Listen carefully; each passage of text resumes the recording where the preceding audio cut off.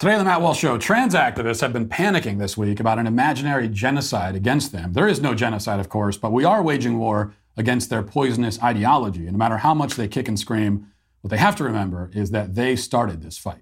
Also, Tucker Carlson releases the footage from January 6th that the media in D.C. don't want us to see. Some of it is truly shocking. We'll play some of it for you today. And Walmart will be closing all of its stores in Portland after retail theft drives the entire branch and the entire corporation out of the city. Plus, Pete Buttigieg claims that you're not a real working class man unless you're a fan of TJ Maxx. In our daily cancellation, a self-proclaimed fat sex therapist says that we need to build a sex-positive culture that is welcoming to men with rape fetishes. All of that and more today on The Matt Walsh Show.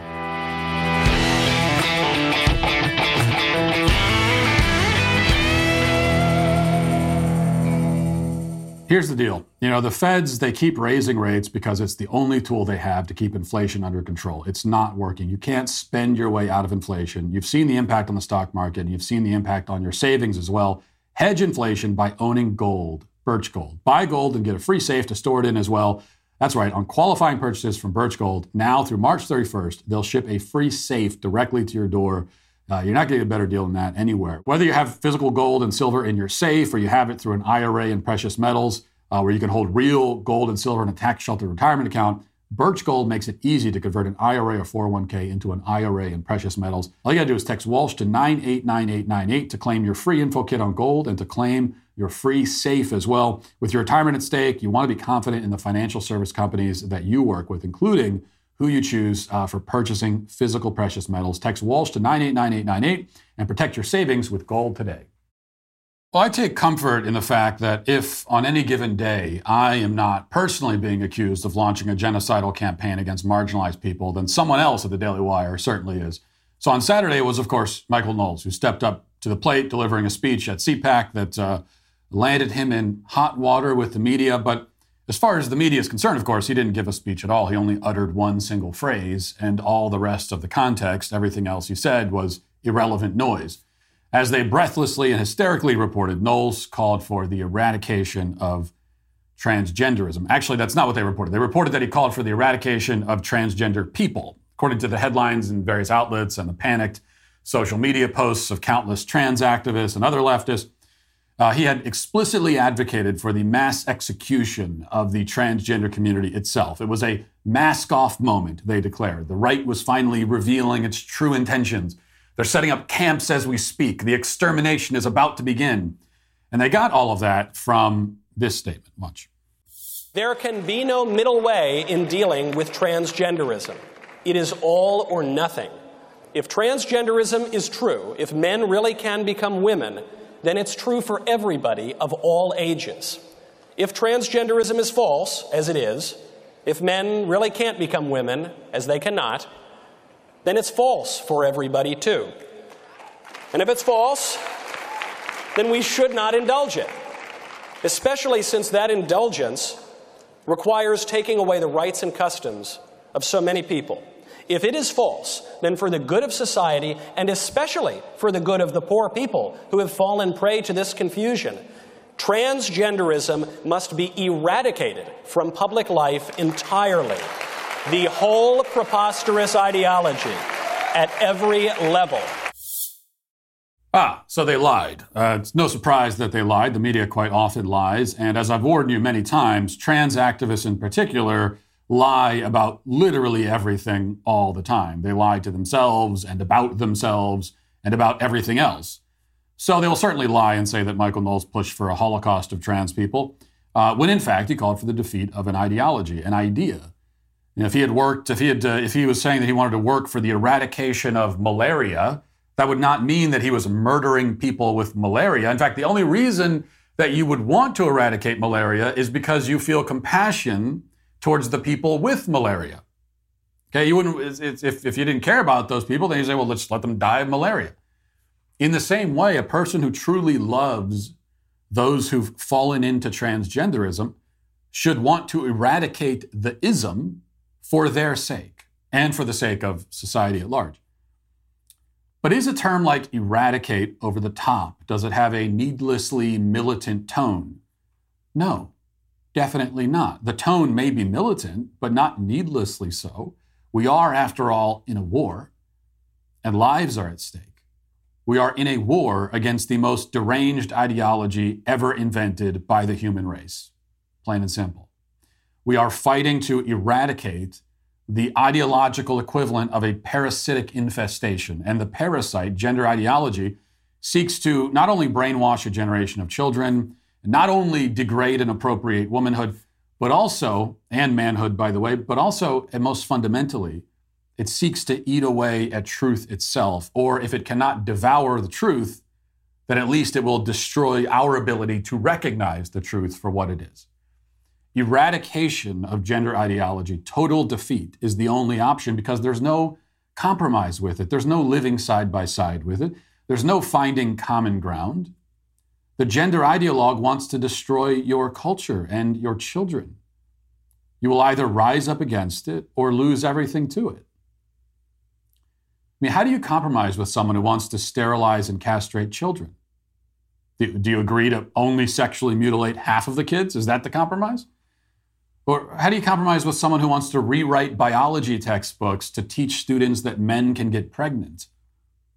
What is the compromise position between men can get pregnant and men cannot get pregnant?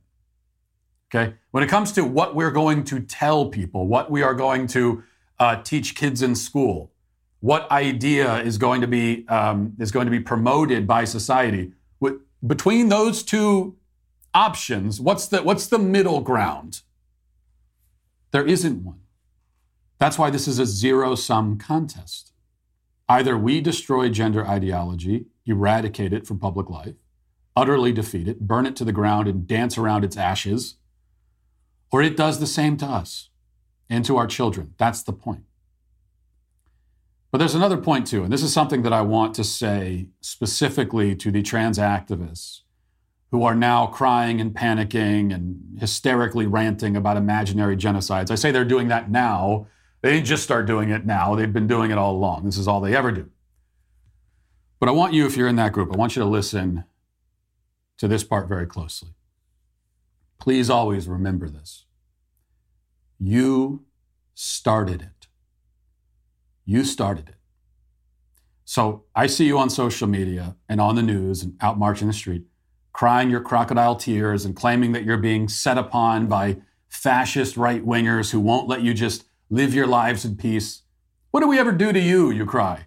Why are you so angry at us? Well, let me answer that question. You see, the rest of us were living our lives. We were minding our own business when you came along and demanded that we abandon everything we know about fundamental physical reality for your sake. That's what you did. You claim the right to walk into whatever bathroom you want, whatever locker room, whatever sports team. Nobody else has ever had that right. Nobody else has ever had that right to just do whatever they want, go anywhere they want. But you wanted it.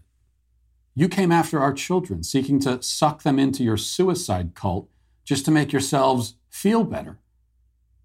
You tried to restructure human society to make it affirming to you personally. You wanted to force the whole world to bend to your narcissism. You tried to put words in our mouths. You tried to control how we speak, even when you're not in the room. Your ego is so out of control that you even tried to take possession of parts of the English language, like you can own them as a pet. You waved that hideous, ridiculous flag in our face and wouldn't stop waving it. You demanded not just tolerance, but celebration. You did all of that. That was you. And now you cry victim because some of us have simply answered no? You made demands. Many people surrendered to those demands immediately, but some of us, a few of us, are refusing. And that makes you what? A victim? You bullied most people into submission right away, but now you want to compare yourselves to Jews in the Holocaust because a few of us can't be controlled so easily? Well, that is just a testament to your boundless narcissism. It didn't have to be this way. If you were really interested in privacy, if you really simply wanted the ability to live your life as you wished, then you could have had that. So you could have had that. If you had just said, well, I'm going to live as though I'm the opposite sex. I'm going to tell everyone that I'm the opposite sex, and I'm going to change my name and how I dress, and I'm going to do all of this because it's what I want to do and it's how I want to live. Well, if you had just said that, you could have done that. I personally still would not have agreed with your lifestyle, and I personally would not have gone along with the charade, and I would not have affirmed the lie. I would not have. But society generally would have left you alone, as you claim you want. And I know that because that was already the experience of the very small minority of trans-identified people in this country up until the last decade or so. Prior to this past decade, this tiny group of people basically lived the lifestyle they wanted to live, and there wasn't much attempt to stop them from doing so. We didn't really talk about it. It wasn't discussed. It was very much on the fringes. But that wasn't good enough for you. In your vanity, you couldn't be satisfied merely with the ability to live how you want. You demanded the celebration. You needed not just the ability to practice your lifestyle, but you needed a parade following behind you and cheering you on the whole time. And you needed affirmation. My God, your obsessive, unquenchable need for affirmation. Have you noticed that nobody else walks around every day demanding that the entire world affirm them every second? No one ever did that. No one has lived their life that way, walking around looking for affirmation. None of the rest of us even think about that. The idea that you're going to walk out your door and you need to be affirmed by people. Affirmed? How is that anyone's job to affirm you? You decided to do that. You couldn't just believe whatever you believed about yourself. Nobody can stop you from having a belief about yourself. You wanted the rest of us to believe it too. You wanted to force us to believe it. You wanted society to be restructured around your self-perceptions, and you wanted our children. You wanted to induct countless children into your confusion, baptize them into it, so that the confusion you foster in them might affirm the confusion you harbor in your own minds. You pretended that you wanted freedom, but you had that. You wanted more. Okay, there were no laws. There were no laws saying that if you're a man and you want to put on a dress and walk around, no one was going to put you in jail for that. Now, you had the freedom, but you wanted a lot more than that. You wanted to reshape our entire culture in your image. You didn't just want your own lifestyle. You wanted us to participate in it with you. That's what this comes down to. You are demanding our participation. And what we are saying to you, some of us, is no. Can you get that through your heads? We are allowed to say no. We are not going to participate. You are the mouse who wanted a cookie, and you were given the cookie, and you ate it, but then you wanted to eat everything else in the house too. Some people object, finally object, and you break down in tears like a child who has to leave the playground. You push too far, way too far. And now this is the pushback. In summary, you wanted this fight. You asked for it. You demanded it. And now you have it. Now you have it. Whether you like it or not. Now let's get to our 5 headlines.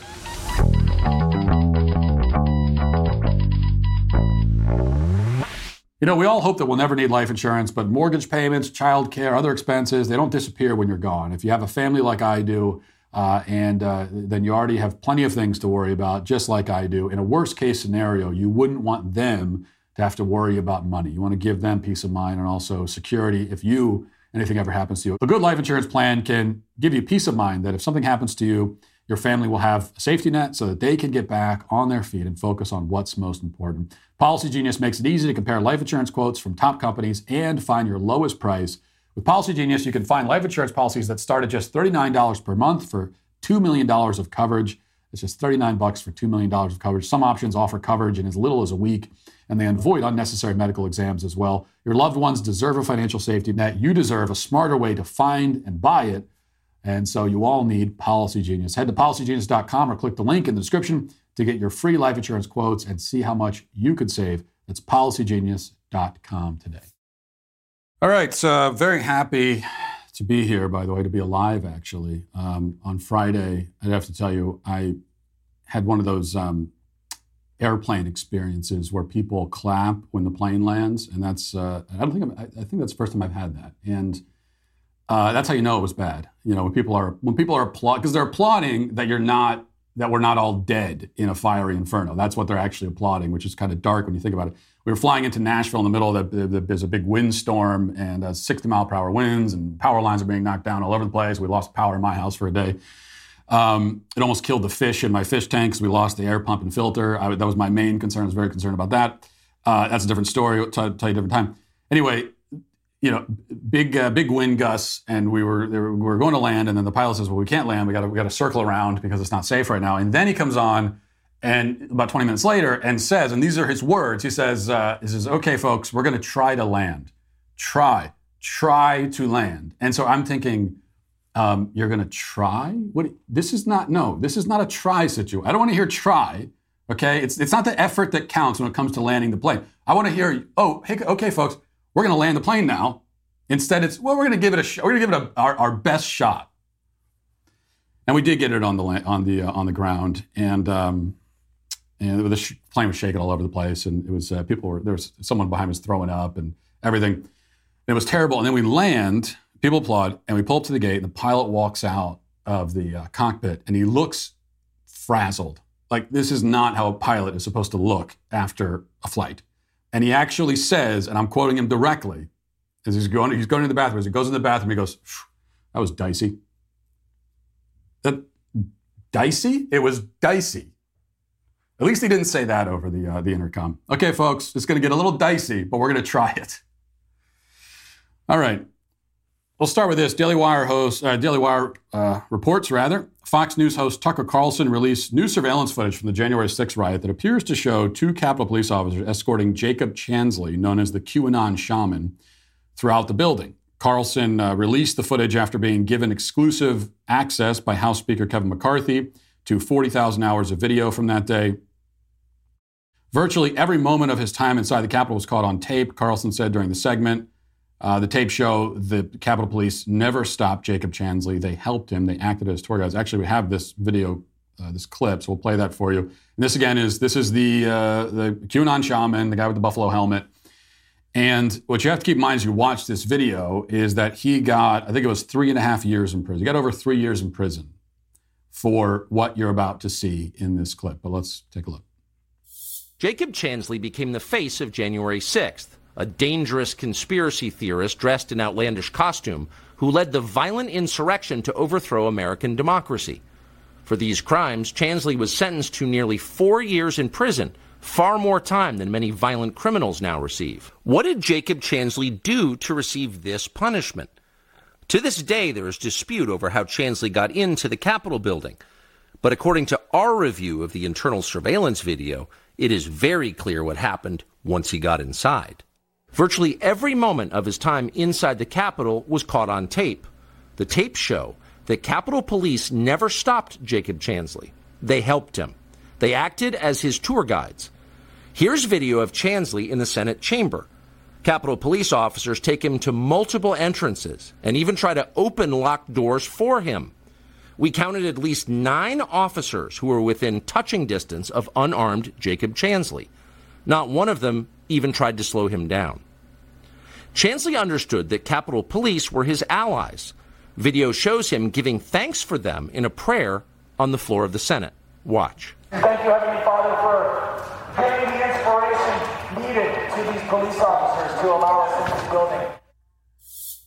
Okay, so when you look at the footage, and if you're listening to the audio podcast and you haven't seen the footage, you have to go and find it online. You can see it because the descriptions don't even do it justice. I mean, it looks like, if you had no context at all, I'm not sure what you would think if you had no context and you saw a shirtless man in a buffalo helmet being escorted through the Capitol building by not just like one officer, but a whole squad of them. I don't know what, without any context, what in the world you would think was happening. But I guess I would imagine that it was a very weird private tour that he was being given of the Capitol, and that's basically what it was. They gave this guy a tour of the Capitol, and they let him in and they let him walk around, and then they turned around and said, "Oh, by the way, that thing that we let you do, and we didn't just let you do it, we facilitated it. Yeah, we're going to put you in jail for 3.5 years for that." This is entrapment. This is cruel and unusual punishment, for one thing. It's not as though, okay, it'd be one thing if there was footage of Chansley running in there violently. Maybe he's got a weapon and he's shooting and everything, and the police officers back down to protect their own safety, and then because of that, he's able to go ahead and do what he wants to do. Well, in that case, yeah, you arrest him, you throw him in, you throw the book at him. But that's not what happened. There was no struggle here. They could have easily stopped him from doing it. Okay, it was in the footage you see there, it's like 10 against 1. And he doesn't show any propensity for violence at all. And so they let him walk around. Now, should he have known that this is a very strange thing? I shouldn't be here. The fact that they're letting me do this is really weird. I need to get out of here. Should he have known that? Yeah. Like, obviously on his part, this was very stupid. And that's been the case all along with January 6th. I mean, the whole thing, on the part of the people going into the Capitol, you're walking right directly into a trap. And you're all over security cameras. And it was inevitable from the beginning that they're going to come after you and try to destroy your life. So it's a very stupid thing to do. Does that make it the darkest day in the history of our democracy? No. Does that make it an insurrection? No. Does that mean that our democracy was hanging in the balance? No, not even close. That right there, all of the rhetoric that you hear about how our democracy, it was almost the end of our democracy. They were trying to overthrow our government. You look at that video and tell me, that's what an overthrow of the government looks like? It looks like a guy just casually sauntering through the Capitol building, accompanied by, a whole squadron of armed police officers that have no problem with him being there. They showed him where everything is. I can't even, one thing we don't have is what was the conversation like between, what were they said? They were obviously talking. And it didn't appear that they were saying anything like, get the hell out of here, you're not supposed to be here. They're just strolling around, having a conversation. So this was, what is Jacob Chansley and many of these other January 6ers, what are they guilty of? Well, trespassing. That's what, the big insurrection was, in fact, it was an episode of trespassing. That's what it was. And it should have been treated with the same severity that they treated all of the many trespassers during the BLM riots, which of course was with no severity whatsoever. I should amend that actually, because the BLM riots, the people trespassing there, that was a lot worse because they did, what the BLM rioters did, and I know we hear this comparison all the time, but it's an important point that we shouldn't lose sight of. The BLM rioters, they, for example, broke into a police station in the middle of Minneapolis and burned it to the ground. Okay, they went in there. Here's the difference. They went into the police station. The police officers fled for fear of their lives, and then the building was torched and burned to the ground. Compare that to this, where they're walking them through the building. The police officers are walking them through, giving them a tour. But we throw the book at the guy, 3.5 years for the guy that was given, what turns out to be an unsanctioned illegal tour. Well, what about those police officers? Is there going to be any consequence for them? Apparently not. Going back, there's a little bit more from the Daily Wire report. Carlson has access to 40,000 hours of footage, so there's a lot more that we're going to find out. He also released footage of Capitol Police Officer Brian Sicknick that he claims was taken after he was supposedly murdered by the mob outside. The New York Times initially claimed in a report Sicknick was killed when he was struck in the head with a fire extinguisher by rioters. The newspaper later retracted the report after an autopsy found that he died from a stroke the following day. So there's also footage that you can see where Sicknick this is after he was allegedly assaulted and killed, is what we were originally told by media reports, while he's walking around, appears to be perfectly fine, perfectly good health. And then he dies a day later. And there was never any evidence from the autopsy that his death was in any way caused by any rioter assaulting him. This was not he suffered blunt force trauma to his head and then he went to the hospital and died a day later. Okay, if that happened, then clearly he was killed. But that's not what happened. He died of a stroke. He died of natural causes the next day. Any attempt to link it to January 6th is tenuous and speculative at best, which is why no one's ever been arrested for murdering Brian Sicknick, because nobody did. Okay. If they were able to tie this to if they were able to tie his death directly to somebody, then they would do it. Okay, one thing we know is they're not looking to go easy on these people, to put it mildly. But they can't. So the footage, a lot more footage I think still to come, but it tells an important story, a very different story from what we're told by the media, as always. Yahoo reports Walmart announced its plan to close its final 2 locations in Portland, Oregon at the end of March following underwhelming financial results. Quote, "We have nearly 5,000 stores across the U.S., and unfortunately, some do not meet our financial expectations. While our underlying business is strong, these specific stores haven't performed as well as we hoped.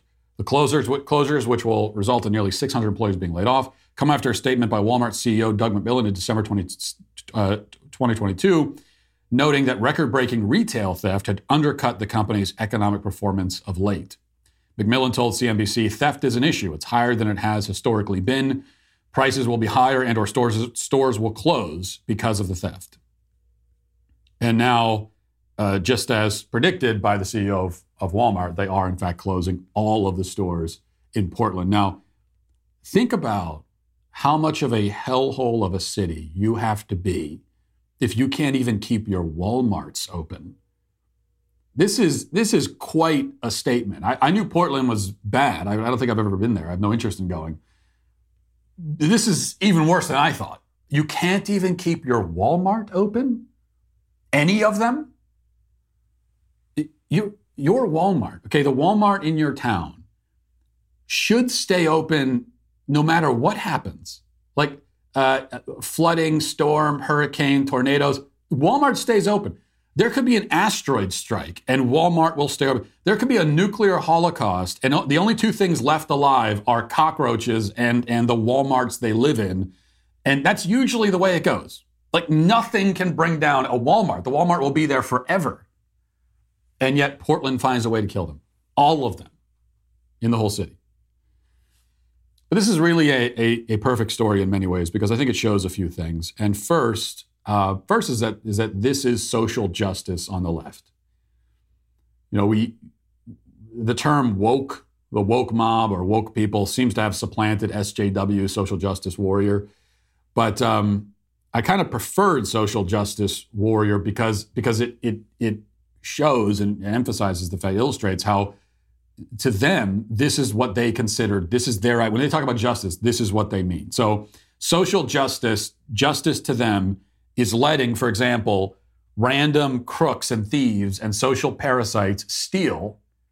That's social justice. We've heard everyone at the highest levels. Alexandria Ocasio-Cortez infamously has justified mass looting by saying, oh, they're just looking for bread because they're hungry. Even though, as always, like the one thing, anytime there's mass looting or mass shoplifting, the one aisle they don't hit is the bread aisle.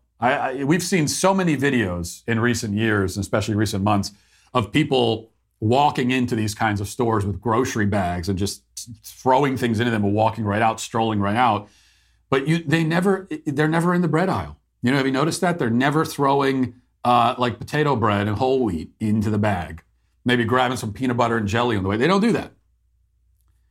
What they're always taking is consumer goods, electronics, alcohol, like makeup, things like that. That's what they're always taking. So, but that's social justice. Let them do what they want. Let them steal. And the cost is that it destroys the local economy. It puts thousands of people out of work, and it plunges your community further into poverty. That's the cost of this justice. That's how the scales. Justice is all about. That's why it's the personification of justice with the scales. Justice is all about. It's always about weighing two things, one thing against another. It is always a process of weighing. And in this case, what they're saying is that the desire of random hoodlums to steal outweighs the needs of the community to have a job, to have a place where they can buy goods that they need for their family, to have economic prosperity. So the need of the hoodlums to just steal whatever they want, that outweighs. That is a greater concern, they're saying. And it also shows too that as much as they want to hide behind whether it's shoplifting or the looting or what happens during BLM riots, and they always want to pretend that, well, this is happening to corporations and they have insurance, and so they're burning down they're burning down or cleaning out a CVS or Walgreens or Walmart. But these are big corporations. They're run by the wealthy fat cats who fly private jets around, and so who cares about them? And it's true that, I don't sit around every day worrying about the financial solvency of the CEO of Walmart. Okay, I don't wake up in the morning wondering how Doug McMillon of Walmart's doing.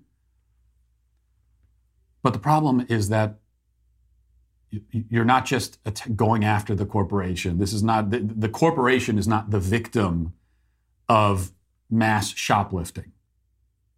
It's all the people who have jobs there, and now they don't anymore because you robbed the place so much that it can't stay open anymore. Okay, those are the victims. And also, yes, the people there's a reason why Walmarts thrive. It's because they're very convenient, they have everything that you need, and they're just cheaper than anything else in town.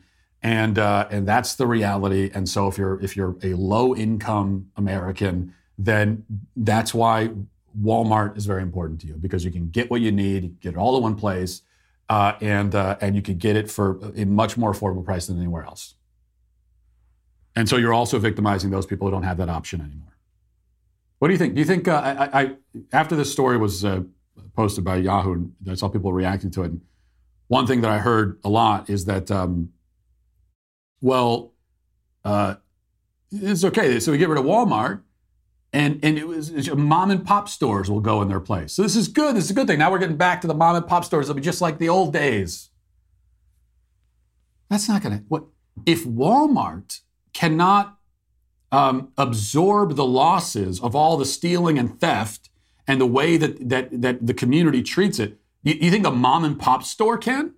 You think mom and pop stores are going to say, well, Walmart couldn't survive here, so let me set up shop? No, the shoplifters will take out a mom and pop store in 30 minutes. It took a few years to take Walmart out. They'll do it to a mom and pop store in less than a day. Oh, well, that's right. No, because the shoplifters, but these are ethical shoplifters, and they would never target a small business. They're only going at, right, yeah, this is a Robin Hood situation, sure. No, these people don't care about it. They care about nothing and nobody but themselves. And any small businesses that try to fill the void, they'll be taken out too, in a heartbeat. Jill Biden, PhD, was asked about whether her husband would undergo any cognitive tests before running for office again. And here's how she responded. Nikki Haley, one of the Republican candidates, is calling for mental competency tests for those politicians over the age of 75. What do you think about that? Ridiculous. Would your husband ever take one of those? I mean, we would never even discuss something like that. Ridiculous. It's ridiculous that anybody would want to know whether the president of the United States is cognitively there.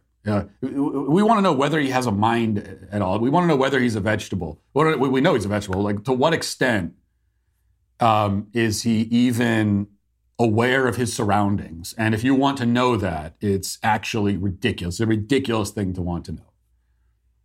She was also asked, I think we have this clip, she was asked more sort of generally about his age and, how the voters should interpret that and whether they should be concerned about the fact that he's so old. And here's what she said about that. Now, your husband is 80 years old. Mm-hmm. If he wins a second term, he would be 82 at inauguration.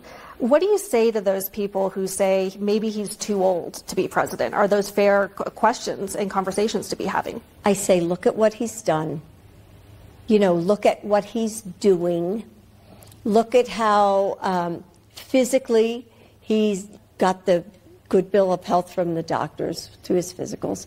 But how many 30-year-olds could travel to Poland, get on the train, go 9 more hours, go to Ukraine, meet with President Zelensky?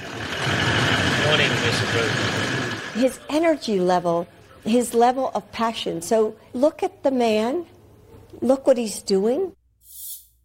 We are. But that's the problem, Jill, PhD. We are looking at the man and what he's doing and what he's not able to do, such as speak in full sentences anymore.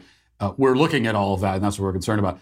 It's so sad that she's doing her best to prove that he's still spry and energetic and with it.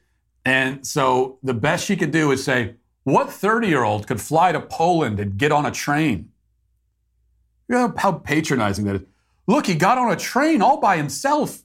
He rode the choo-choo all by himself. What 30-year-old could do that? I don't know. Any 30-year-old could do that? Who could go to Ukraine and meet with President Zelensky? I don't know, like half of the country apparently has been to Ukraine and met with Zelensky.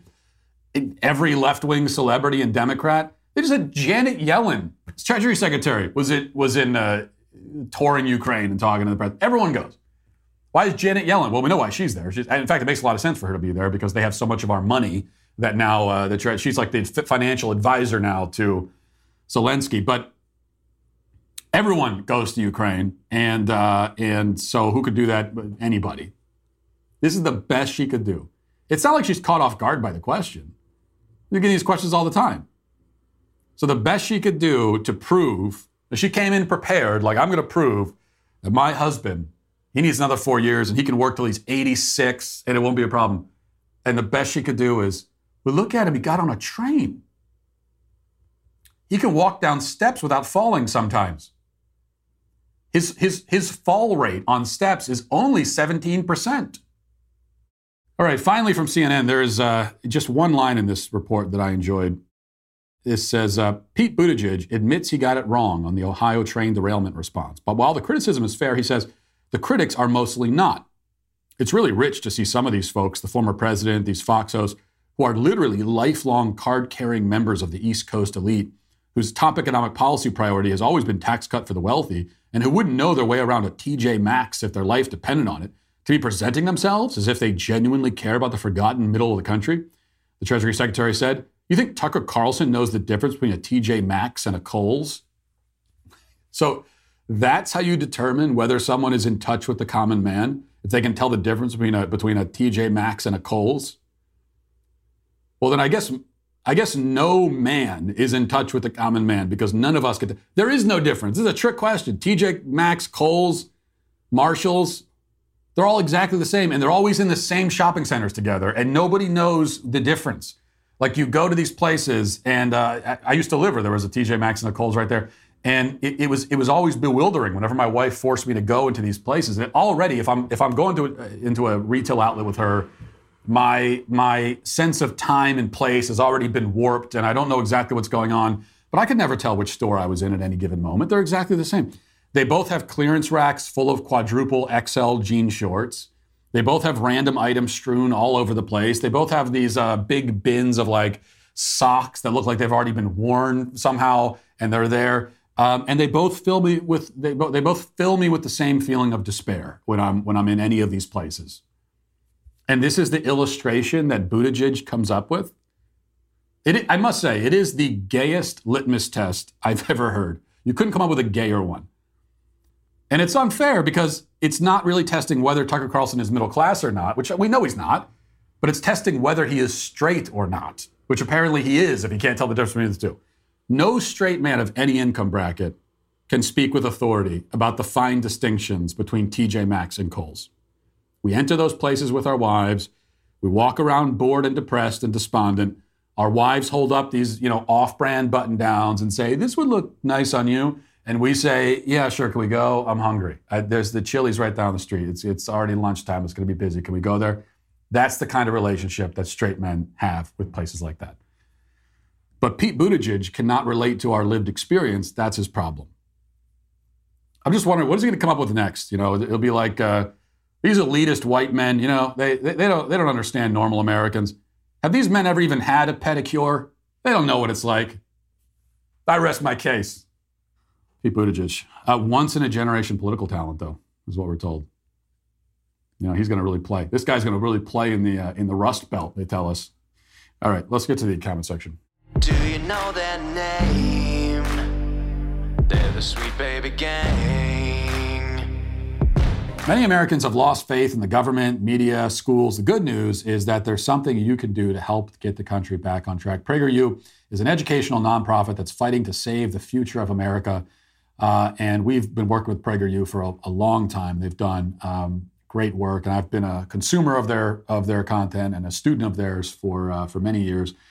And I'm not the only one. Their content is watched 5 million times a day. PragerU videos spread messages of liberty, economic freedom, and Judeo-Christian values to the next generation. There truly is hope for America, but only if we reach more young people, and PragerU needs your help to do that. So go to PragerU.com and make a tax-deductible donation. Whatever you give right now will be matched, and it will have twice the impact. So you can donate $10, it doubles to $20. You give $50, it becomes $100. This is the kind of math problem I can do. I can't do much more than that. You get the idea. Go to PragerU.com to make a tax-deductible donation. Whatever you give will be doubled, so go there now. Mal says the counter to the bystander effect is the first penguin effect. Penguins will stand on the cliff staring at the water till one dives in. When they all start going at that point, the more people see people willing to take action, the more action will be taken. I don't think that's the counter to the bystander effect so much as it is it's like the inverse of the bystander effect, but it's the same psychological principle at play. That people, and you're right though, that maybe if you want to look at that as I'm not going to call it the positive side of it, but if people look around and they see that no one's doing anything about something, then they're less likely to do it. But if someone stands up and says, "Okay, I'll do it," then more people will join in. Which yes, that does encourage us to be the. I don't know if I like this slogan exactly, but penguins are not. They don't have quite the tough militant sort of reputation that I want for this. But if you want the slogan to be the first penguin, then I could see that someone has to stand up and be the first, and then other people will follow. The other thing, too, this is another way of saying, call it the bystander effect. I think we might be better off calling it the follower effect. And most people are inclined to be followers. Not everybody.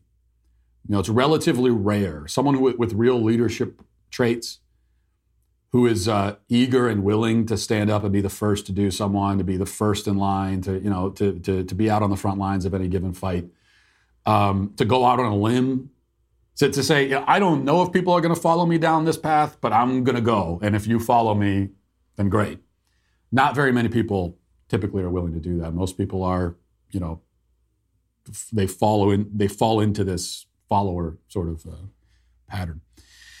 Jake says, if we're affirming everybody, my 2-year-old keeps asking to have my beer. I asked if he's old enough, and he said yes, confused on how to handle this. He also wants to drive. Help.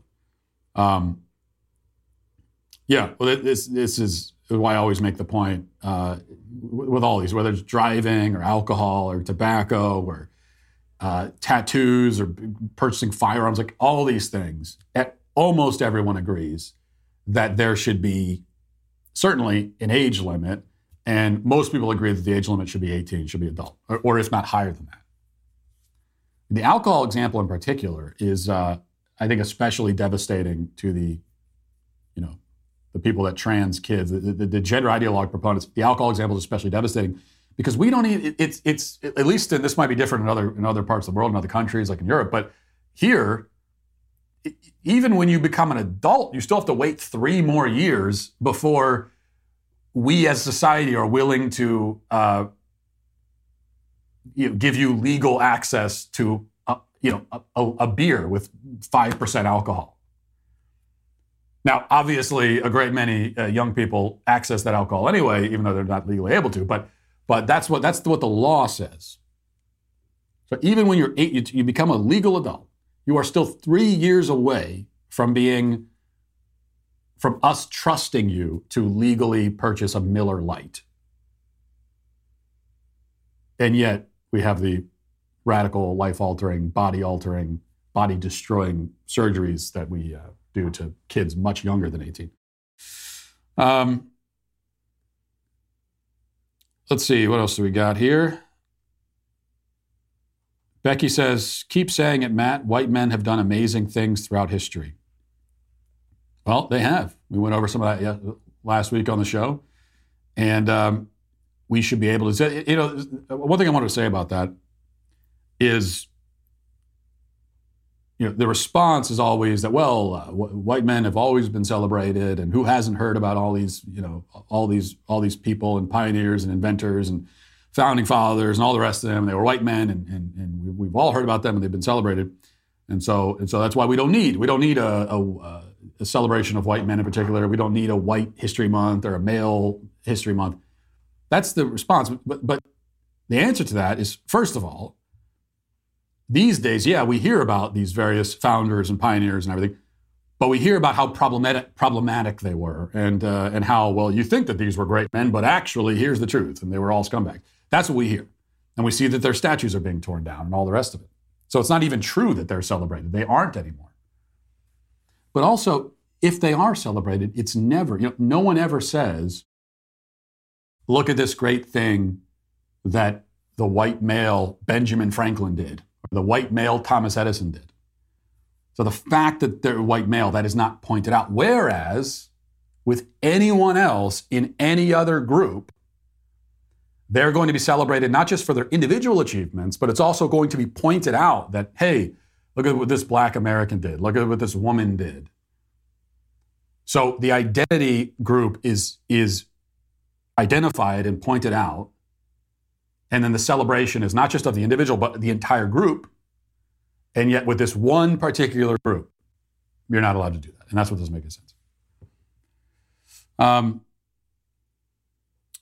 And then finally, the Richmeister says, Matt, the only time you should be concerned about a young pilot is if his name is Sum Ting Wong or Wu Wee Tu Lo, Ho Lee Fook, or Bang Ding Ao. That is so stupid. And I shouldn't be laughing at that because it is so dumb, but also funny. And you're right that we should, that's why I said I may have some ageism when it comes to pilots. I may have some sexism, but it's not a race or ethnicity thing. So I would be perfectly happy with an Asian pilot, as you point out, as well. So as long as they're men between the ages of 40 and 65, that's all. Back in 2021, during a 5-hour hearing before Congress, Mark Zuckerberg admitted that he didn't let his own kids use Facebook. That should have been enough to make you think twice about letting your kids use any social media, but especially TikTok. Well, there's a new book out published by DW Books, written by Bethany Mandel and Carol Markowitz, and it drives this point home in, I think, really compelling fashion. It's called Stolen Youth, How Radicals Are Erasing Innocence and Indoctrinating a Generation. When I read this passage, I wanted to basically delete every social media app I have and throw my phone away. Listen to this. This is what they write. TikTok was the center of a 2021 Wall Street Journal investigation, which uncovered how the app targets users with content revolving around sex, drugs, eating disorders, and more, calling it an addiction machine. Investigators created 31 accounts registered to young teens and turned them loose to browse TikTok's For You feed, which is the highly personalized, never-ending feed curated by the algorithm. The article explained, quote, an analysis of the video served to these accounts found that through its powerful algorithms, TikTok can quickly drive minors, among the biggest users of the app, into endless spools of content about sex and drugs. TikTok served one account registered as a 13-year-old at least 569 videos about drug use, references to cocaine and meth addiction, and promotional videos for online sales of drug products and paraphernalia. Hundreds of similar videos appeared in the feeds of the journal's other minor accounts. Well, that's all in the book. There's a lot more you can find out. Remember, this is by design. Radicals want your children sick and corrupted. It's as simple as that. But the good news is you can fight back if you know how, and you got to get the book Stolen Youth, How Radicals Are Erasing Innocence and Indoctrinating a Generation, which comes out today. Order your copy on Amazon or wherever you get books, but make sure you do it right now. And now let's get to our daily cancellation.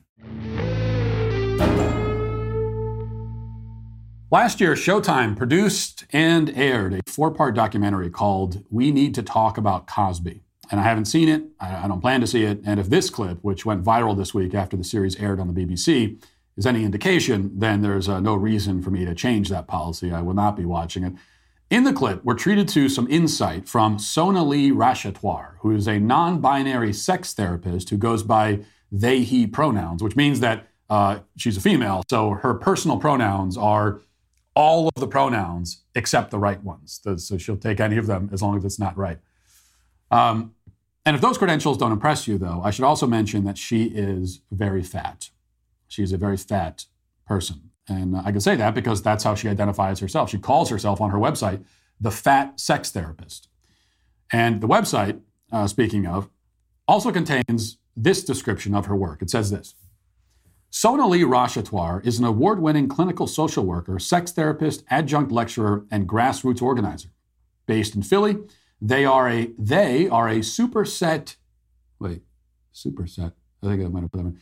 They are a super queer, bisexual, non-binary therapist and co-owner of Radical Therapy Center, specializing in treating sexual trauma, diet trauma, racial or immigrant trauma, and South Asian family abuse. Okay, so if you suffered from North Asian family abuse, I guess you're out of luck, I guess. Now, most of this sounds like nonsense to me, but she does deserve credit, at least, for her efforts to fight diet trauma. I mean, as we can see, she has clearly been extremely successful in staving off trauma related to dieting. So if you're worried about being traumatized by dieting, she's definitely the person you want to talk to about that. But that isn't really the point we need to focus on. Especially because her website is absolutely filled with this kind of gibberish. Here's just one more sampling. Here's what it says.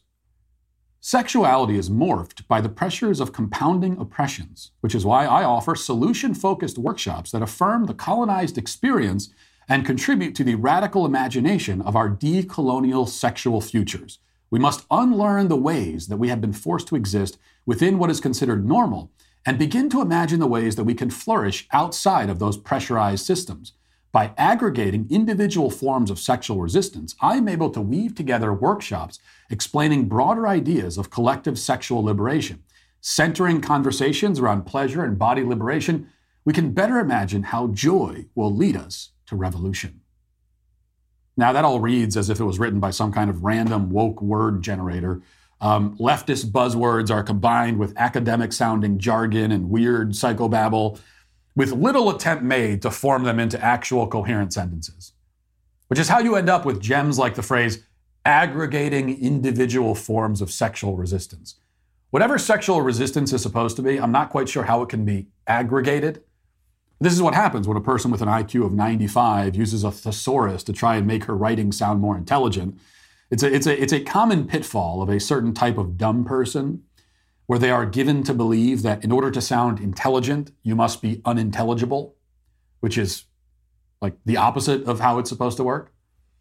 But this is perhaps more information than you needed to know about this person, but it does help to put the clip into context. Though the context won't make it any less horrifying than it is.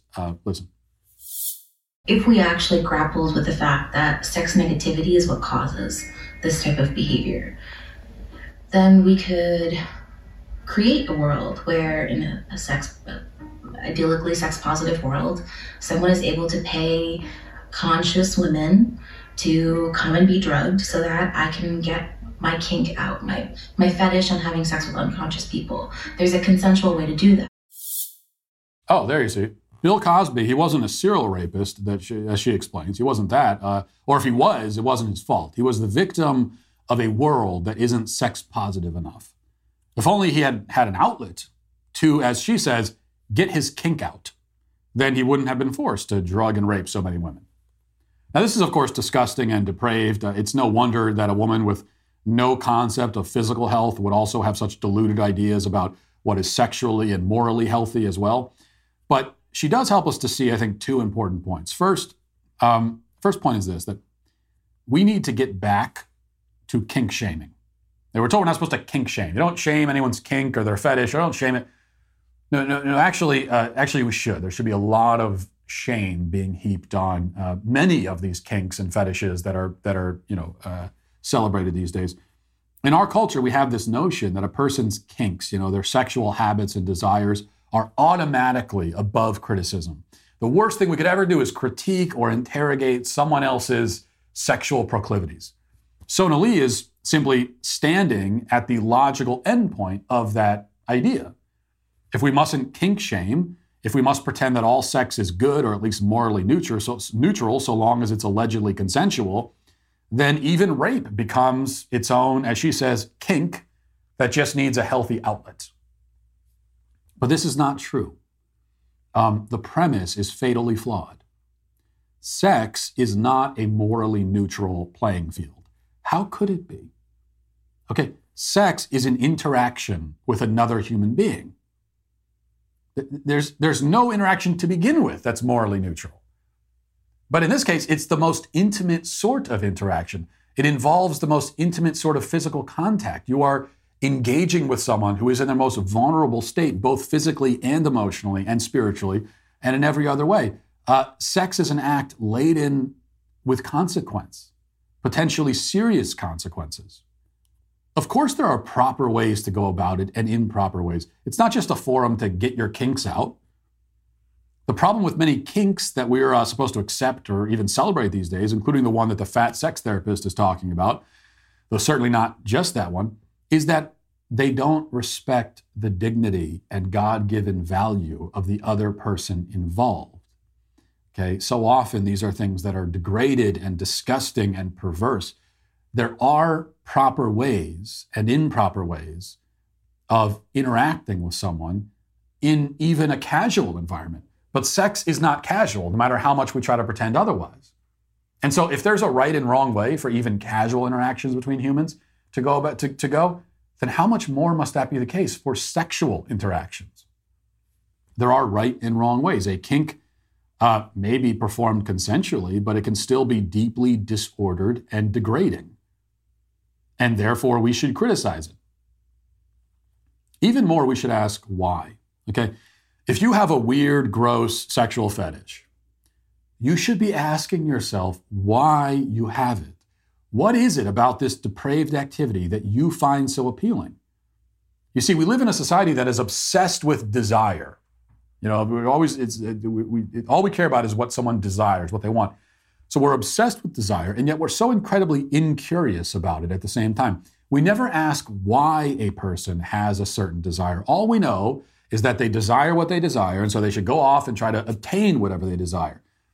But there are some desires that should not be pursued. In fact, there are many such desires, and those desires are warning signs. In the case of a desire to, have sex with unconscious people, as this woman is talking about, the warning sign is more like an alarm bell blaring at 100 decibels, indicating that something is deeply wrong in the person's mind and soul. We should be investigating what is wrong rather than telling people to ignore it in the mindless pursuit of satisfying whatever disgusting urge enters into their head. Second point, all of this begins to make sense as soon as we realize that consent-based morality, morality that is merely consent-based, is not just wrong, but catastrophic to any culture that tries to adopt it. Case in point, our culture. There has to be more to morality, especially sexual morality, than mere consent. Obviously, all sexual activity must be consensual. Obviously, it's a horrible evil to force yourself on someone, violating their consent. But the problem is that is where our culture wants to end the conversation. But it shouldn't be the ending. It's just the beginning of the conversation about what entails, a healthy, good sex life. Okay, but what our culture says is that if the sex is consensual, then that's all there is to say about it. There is nothing else to say about it. All sex is good so long as both people, or however many people, verbally agree to participate in it. The flaw in this idea is that it emphasizes, it's not that it emphasizes consent, but that it only cares about consent. Consent is the beginning and the end. And that's how you wind up with people like Sona Lee trying to find a consensual way for men like Bill Cosby to sexually violate unconscious women. That's indeed how you end up with lots of disordered, harmful, damaging sexual behavior that is nonetheless accepted because it's consensual. What we need to finally understand is that consent is not the one and only consideration. While all non-consensual sex is automatically evil, it doesn't follow that all consensual sex is automatically good. Because sex can still be degrading, demeaning, dehumanizing, even when the participants are engaged in the act by choice. We see that consent on its own is a flimsy and insufficient framework for sexual morality. This is also why people will very often these days engage in consensual sex with some random person that they met, on Tinder or whatever, and then they'll wake up the next day feeling regret. This happens all the time. They agreed, they consented, and yet now they regret it. In fact, a person engaged in consensual sex not only regret it, but can wake up feeling used and exploited because they were used and exploited. They consented to being used and exploited, but they were still used and exploited.